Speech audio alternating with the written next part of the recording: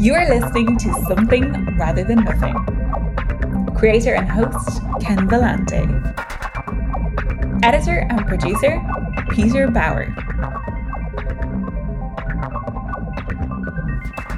This is Ken Vellante with the Something Rather Than Nothing podcast. Have a great guest, Madison Marie McIntosh, opera singer, mezzo-soprano, and she does a lot of things. She works on a lot of projects. We're going to get into that. But first of all, I wanted to welcome you to Something Rather Than Nothing. Welcome, Madison.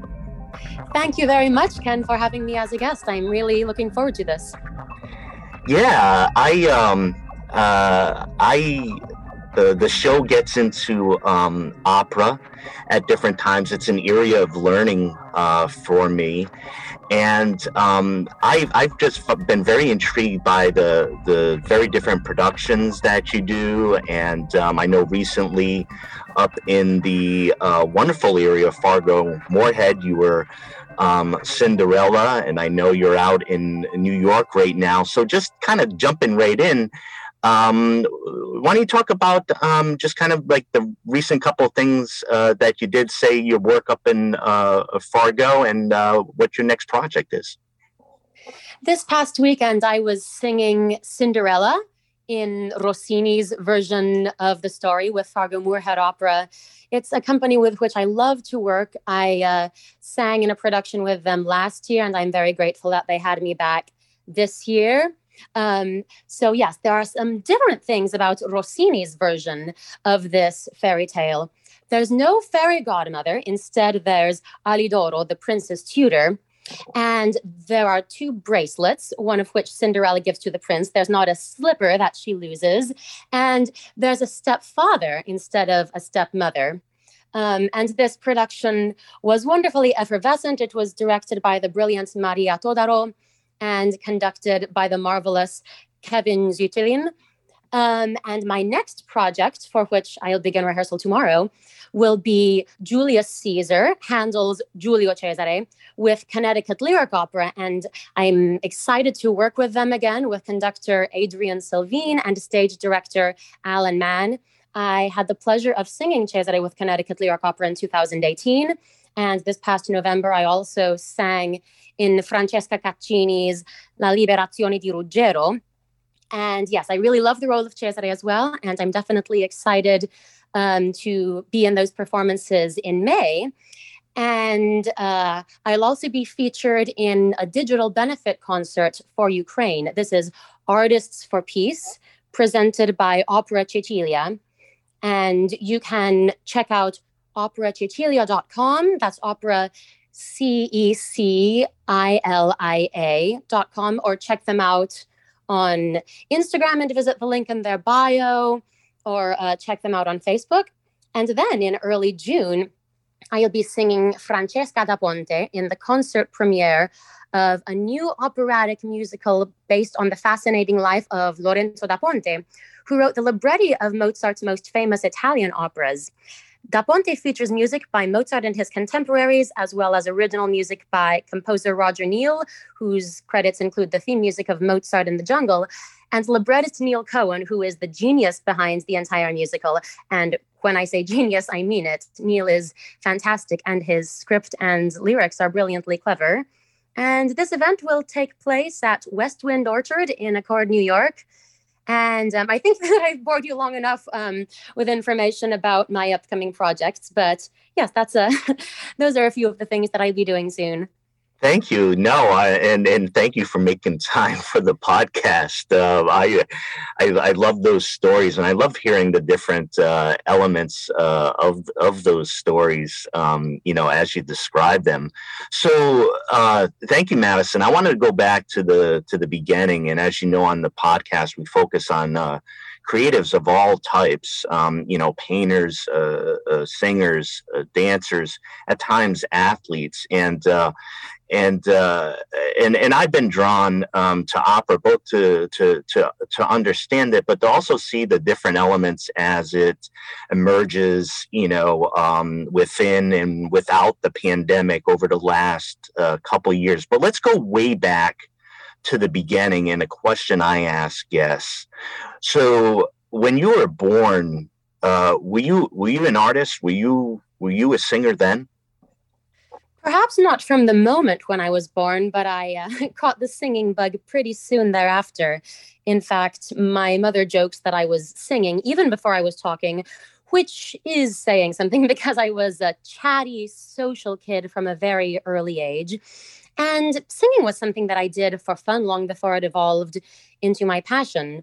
When I was in kindergarten and we would sing the national anthem every morning, I would sing in my so called opera voice, much to the consternation of my classmates. I would also embarrass my poor parents by singing very loudly in the congregation at church. And eventually, I auditioned for a school play in third grade, and the music director somehow contacted my parents and asked whether they knew that I had a voice for singing.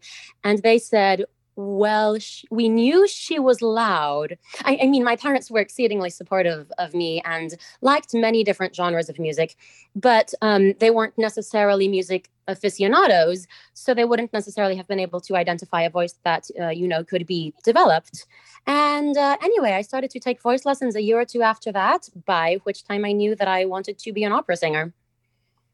Yeah, and I wanted to ask a question about the different languages. I haven't really had the opportunity to ask that of guests, the singers in particular, the extensive training that goes on in language.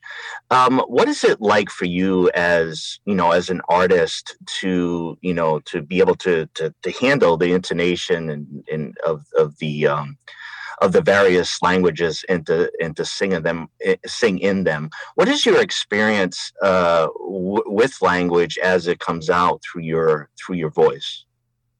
I love to sing in different languages, although I have to say that Italian is my favorite. As opera singers, we need to study not only the languages themselves, but also the diction, the pronunciation of each language in which we sing. So in college, I had language classes and diction classes, both of which were very important. And of course, we need to know the meanings of the words that we say. So familiarity with the languages can help a great deal with that. And of course, if we come across words that we don't know, we need to look them up, or else it will be obvious to the audience that we have no clue what we're saying. But yes, it's really a pleasure to sing in a wide variety of languages. Yeah, it's a piece that I from the outside that I hold in esteem, and it's a unique characteristic to be able to range like that. It's beautiful to hear, and your voice is beautiful, and it's wonderful to kind of learn about opera and about how you create that emotional impact where other singers talk about the power of the voice and the power of performing, and kind of the traditional elements of opera. And related to that, I have a question about opera and about the fact that I know you've gone into what might be considered like kind of modern interpretations, or opera moving forward. For you, performing in this area, 2022, in the world that we live in, what is the role of opera right now? What do you believe is its role? Has it changed, or is it remained the opera that we know throughout the centuries? I think that some elements of it have remained the same and that others have changed. Opera is timeless, in my opinion, and there are traditional productions, ones that are set in the periods in which they were originally set. And I think that in its own way emphasizes the timelessness of the operas. But some stage directors put different takes on the operas, different spins on them, and sometimes update them to take place in more modern times. And I think that in its own way emphasizes the timelessness of the stories that are told in operas.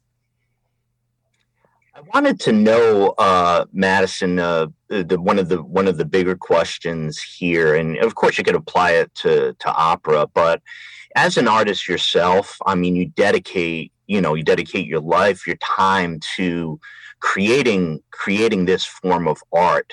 I wanted to ask you the big question about you do that and you put a lot of your effort and your life into that, but what is art, and what are you trying to do with art? That's a question, of course, that artists, philosophers, and other people have been pondering for years. And of course, there's not just one right answer. The Cambridge English Dictionary defines art as the making of objects, images, music, etc., that are beautiful or that express feelings. And I think that that's a pretty good definition. But art can also be used to send messages, to encourage people to consider new ideas, to make people more empathetic, and even to push the boundaries of what is considered art. Yeah, do you think, and within art, sometimes I ask, what the role of art is, and applying it now to our time. What is the role of opera for the modern audience? For me, it's clear that it has a role, it has the power that it has. But for us now, what do you think the role of opera is in our world at the moment? I'm really glad that you asked that question, Ken, about the role of opera and art in general. I think that the role of art is immensely undervalued in today's society. It has basically been classified as non-essential, but I literally would not want to live in a world without art. From the time of when I was knee-high to a grasshopper, I have considered practically everything else boring. I loved to sing and to listen to music. I liked to draw, even though I wasn't very good at it. I liked to read and to tell stories. I enjoyed movies and television shows. And I certainly wasn't alone. People look to art for hope, comfort, inspiration, enjoyment, distraction from a challenging world, and respite from the mundane. Art can inspire people to do better and to be better. It can raise funds for important causes, as in the case of Opera Cecilia's benefit concert that I mentioned. It can make people more empathetic and less judgmental. At the very least, it can make a person slightly less crabby on a bad day. It can reach many, many people at one time, and it provides jobs for a lot of people. For example, a single opera production creates jobs for the singers, the members of the orchestra, the conductor, perhaps an assistant conductor, the stage director, the stage manager, any assistant stage managers, the costume designer, the makeup artist, the set designers and builders, the lighting designer, et cetera, et cetera, et cetera. And so, yes, art is essential and art is work. Yeah, and we get into that topic a decent amount about the work inherent in art. And one piece, going back to what you said, that I really picked up, I really enjoyed you saying was the notion of empathy, right, through song and through, well, in this particular case with opera, but in general. I look at art and do my show in the sense of the connections that it makes, between people, whatever the form that it is. And there's a deep part of it about the empathy or towards the human experience, or it could just entertain, as you said. It can make your day a little bit better. And for me, this inquiry gets into that because it has the potential, and it is aimed towards, I don't know, it seems to me like bettering our lives and increasing understanding, the way I see it. Absolutely. Yes, it humanizes other people. I got another question, and it is about creating, and for you in particular as an artist, again, another conceptual question, but deep down, why do you think you create?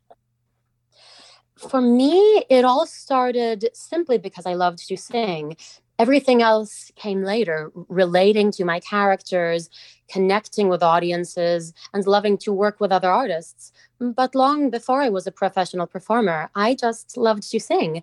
And that set me on the path to doing what I do. Yeah, and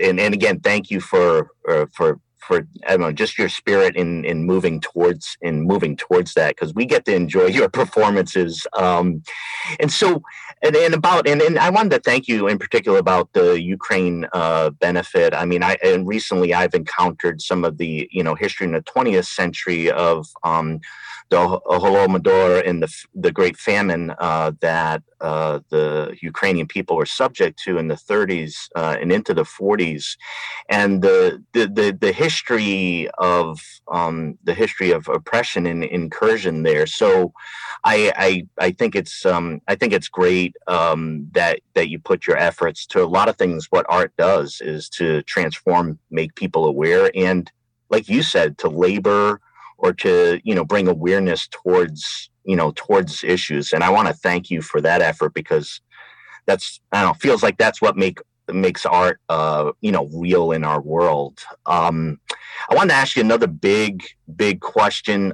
Titular question of the show is, Madison, why do you think there is something rather than nothing? I suppose that something comes into existence when a sentient being, human or divine, and of course there are many different beliefs about the latter, creates something, or it is created by nature. And there we are, right? I wanted to ask you a bit more about the production you're going to be doing in New York City. And what was the title of that again? That will be in Connecticut with Connecticut Lyric Opera. That's Julius Caesar in Egypt, which is Giulio Cesare in Egitto by Handel. That's my next production. And then in New York State, Accord New York, in early June, I'll be singing in the concert premiere of Da Ponte by Roger Neal and Neil Cohen. That's wonderful.